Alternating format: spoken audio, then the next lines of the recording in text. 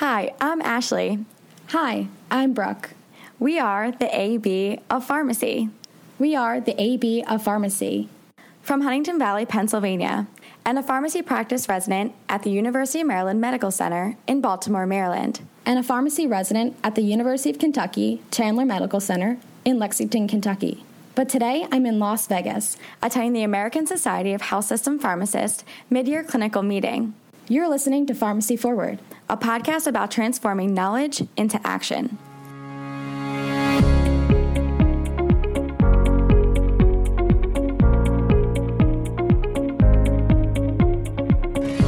In this episode, we talk to Dr. Nicole Avant, assistant professor at the University of Cincinnati, and founder and CEO of the Avant Consulting Group, and Tennille McKinney, an HIV/AIDS educator and consultant with Avant Consulting Group, about gender identity and expression, cis privilege, and transphobia.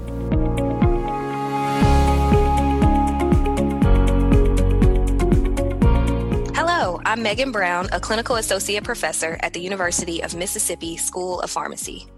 And hello, I'm Elizabeth Hearn, a PGY1 community pharmacy resident, also with the University of Mississippi School of Pharmacy. Welcome to the Pharmacy Forward podcast.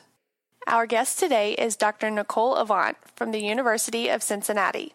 She is also the founder of the Avant Consulting Group, which is working to influence diverse and inclusive workforces to mitigate disparities and achieve optimal patient outcomes.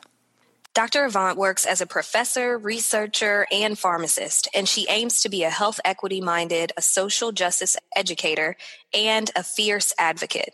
She is a thought leader in the subject of gender identity. And joining Dr. Avant is her colleague, Tennille McKinney, a political scientist and HIV/AIDS educator who is a consultant with the Avant Consultant Group. Thank you both so much for joining us today. Thanks for having us. Thank you for the warm introduction. Just a little bit more about us. Avant Consulting Group is a team of academics, sociologists, social workers, and certified health educators. And we help organizations, especially health systems, transform into more inclusive organizations. And we do that through implicit bias and structural inequity workshops, as well as through qualitative assessments. So as we get started, why don't you tell us a little bit about how you became involved with the subject of gender identity? For one of our clients, we conduct trainings weekly at the new employee hire orientation. And every time we start talking about cis privilege in our interpersonal power dynamics workshops, there are always questions. Folks have usually heard of what trans is, but they have not heard the word cis, so they're always confused. So you couple that unawareness with our client at the time was updating their EMR to include more gender diversity, so we created Trans 101, a guide to understanding gender identity and expression for employees at all levels of a hospital. So for me, I basically wanted to use my lived experience to kind of familiarize the employees that we were training on how it is for trans folks to navigate through the healthcare system. Thank you both for sharing your personal journeys here. The topic of gender identity has always been important and pertinent, but now I think it's important that we distinguish between sex and gender because they are actually two different concepts. That's a very good point, Elizabeth, and I think often individuals want to know more about sex versus gender, but they might be too nervous to admit they are just clueless. Can you expand a little on what exactly it means to differentiate sex from gender? Yeah, so sex is biological. Sex is something that is assigned at birth. Clinicians usually look at the genitalia to determine if someone is male, female, or intersex. Gender is a bit more complex than people think. And I think before I even define gender, I think it's important that we pause a bit for a brief history lesson. So in America, we use a binary gender model, which completely erases gender fluidity and multiple genders.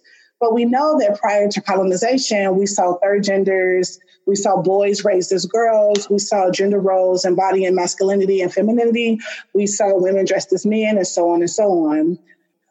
So while many people think that gender is biological, that simply just isn't true.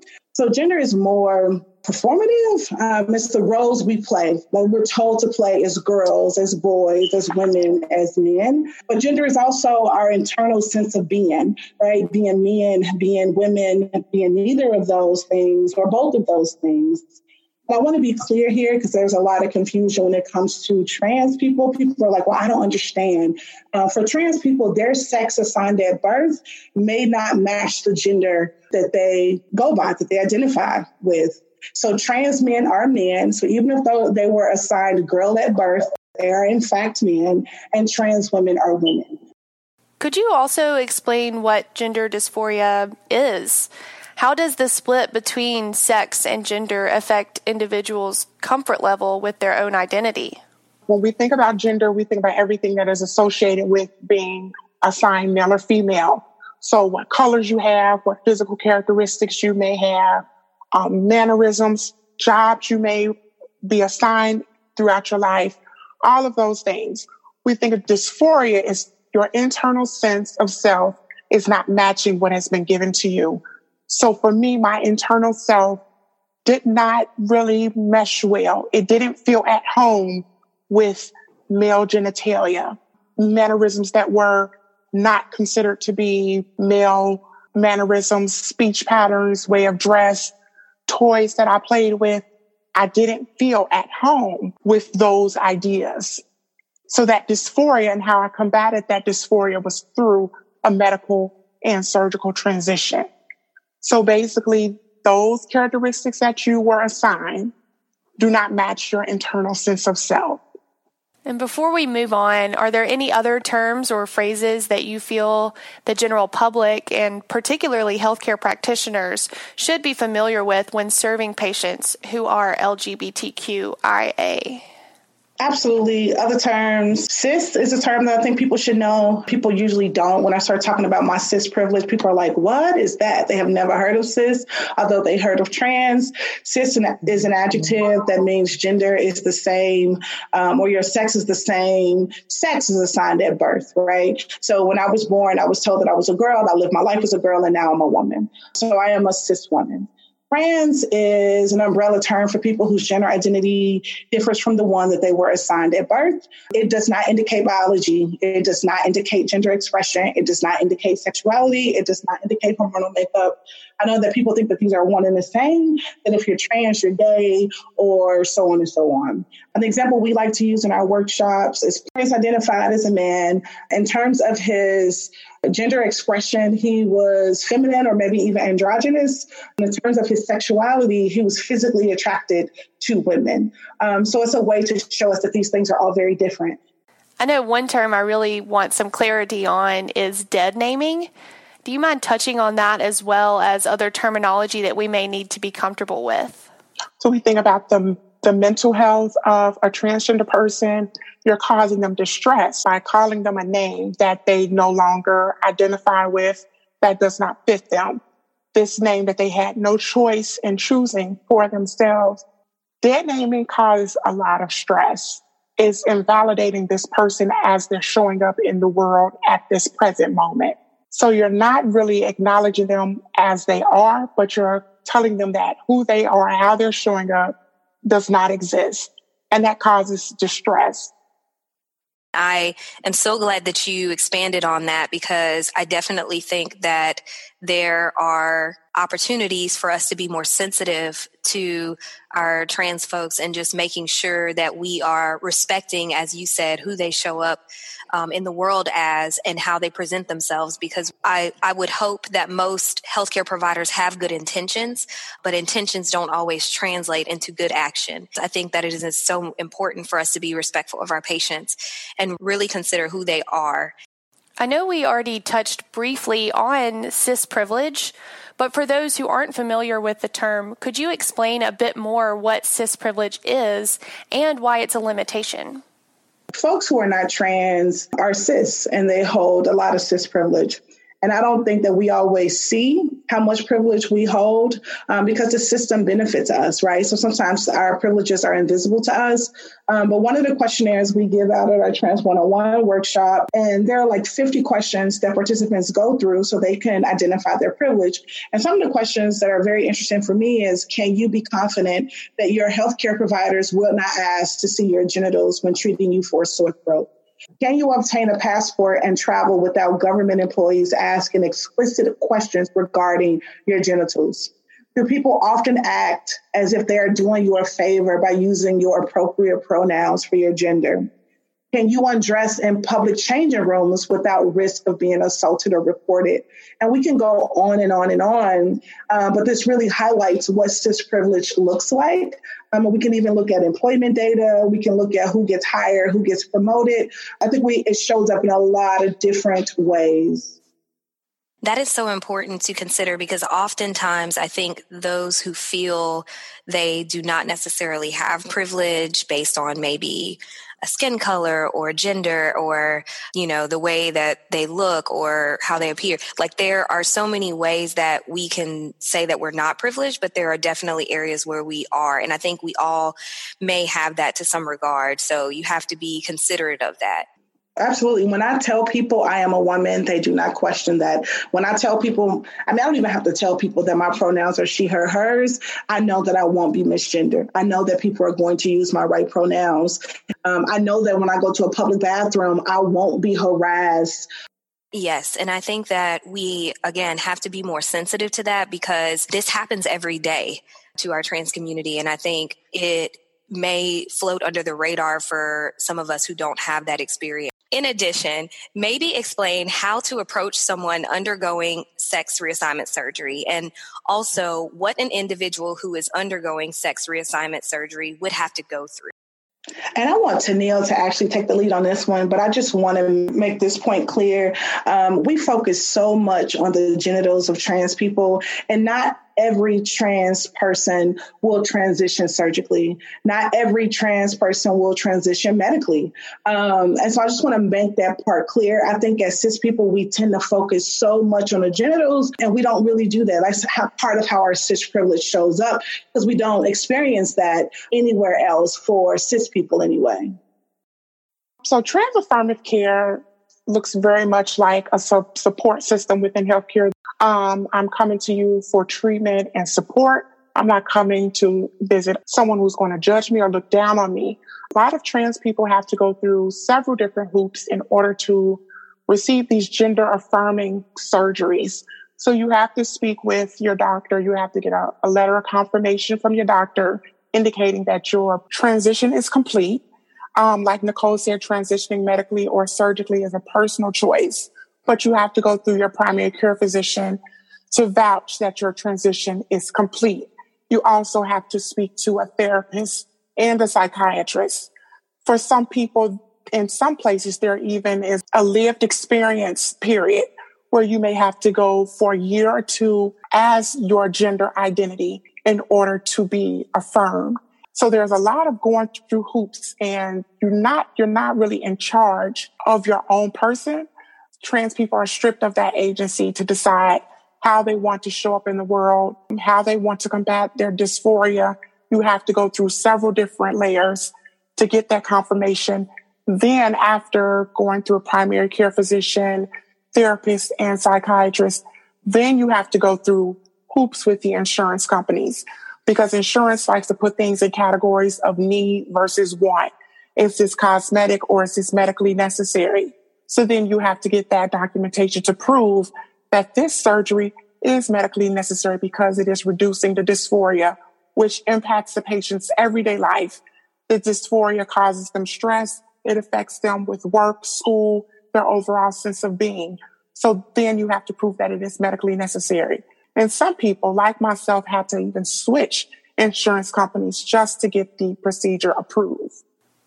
From your expertise, why is it important for individuals to use preferred pronouns and to understand the other terms that we discussed today? I would like to encourage people to stay away from the term preferred, because it's kind of like that. What is your nickname? What do you go by? What is your name? What are your pronouns? And that helps the patient feel at home. That opens the door for them to share their experiences with you. You're more likely to get a return with your patient, because the distress, and I keep emphasizing the distress that a lot of trans patients go through while navigating through healthcare spaces, is that they're going to go through so much that I'd rather just stay at home, or I'd rather deal with this situation on my own through self-medicating, home remedies, etc. We try to be as supportive as we can to trans patients. It helps, and this goes into pronoun etiquette. I tell a lot of people, and I'm trying to get better at doing it myself, is using my pronouns with my introduction. My name is Tennille, she, her, and hers. And that opens the door for them to give you their pronouns in return. And I would also say, if you make a mistake, if you misgender someone, to correct it. Don't go on as if it did not happen. Just last Friday, someone introduced themselves on Thursday as they, their, them. And I misgendered them in a sentence. I was like, what is he doing? And I said, oh, I'm sorry. I just misgendered you and I apologize. And they were very happy that I had called my own self out, that they didn't have to do that labor of calling me out or not calling me out. I can tell you a time when I have not gotten it well. An example, there is a trans woman of color who is brilliant, who is dynamic. She writes a lot of national articles, but she is not stealth, meaning she does not pass as a cis woman. And I struggle with misgendering her. And the last time I misgendered her, I made a spectacle of it by like, oh my gosh, I am so sorry.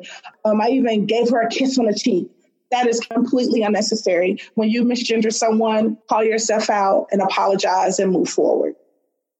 Nicole, thank you for sharing your story. I know it's not easy to be on a national platform and tell an embarrassing story, so I really appreciate you sharing that with us.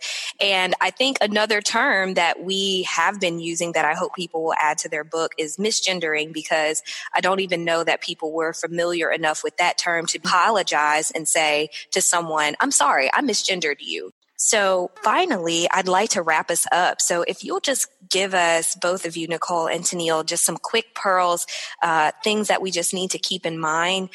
So I just want to leave you with 3 practical pearls. 1, just some general definitions. Sex and gender. Sex is what's assigned to you at birth. It is biological. Gender is a social construction. Transgender means that your gender is not the same gender that was assigned to you at birth. It may not necessarily be. And cisgender, meaning your gender, it is the same gender that was assigned to you at birth. The second point that I think is important to note is that we want to avoid unhelpful and intrusive questioning when interacting with our trans patients or trans persons. I know we focus a lot on the genitals when we ask very inappropriate questions, like when did you know you were trans? When do you tell people in dating? Or did you have the surgery? Like, we really want to avoid that type of questioning. The second thing that I think is important, we know that trans individuals sometimes avoid seeking healthcare because they don't want to deal with implicit bias or unconscious biases, and not even unconscious bias, sometimes explicit biases by clinicians. But we know that the stress of experiencing stigma, the stress of experiencing discrimination is accounting for these disparities that we see for our trans friends. And so what I want people to understand is that we need to respect diverse body types no matter how they show up. Thank you so much for those wrap-up points and pearls. Nicole and Tennille, I really want to thank you for your time today. It was such a pleasure to have you both. Yes, thank you so much for joining us today. I've really enjoyed this conversation, and I hope our listeners will benefit as much as I have. I think it's so important that we strive to enhance the care of all members of the LGBTQIA community. Thank you. Thank you for having us.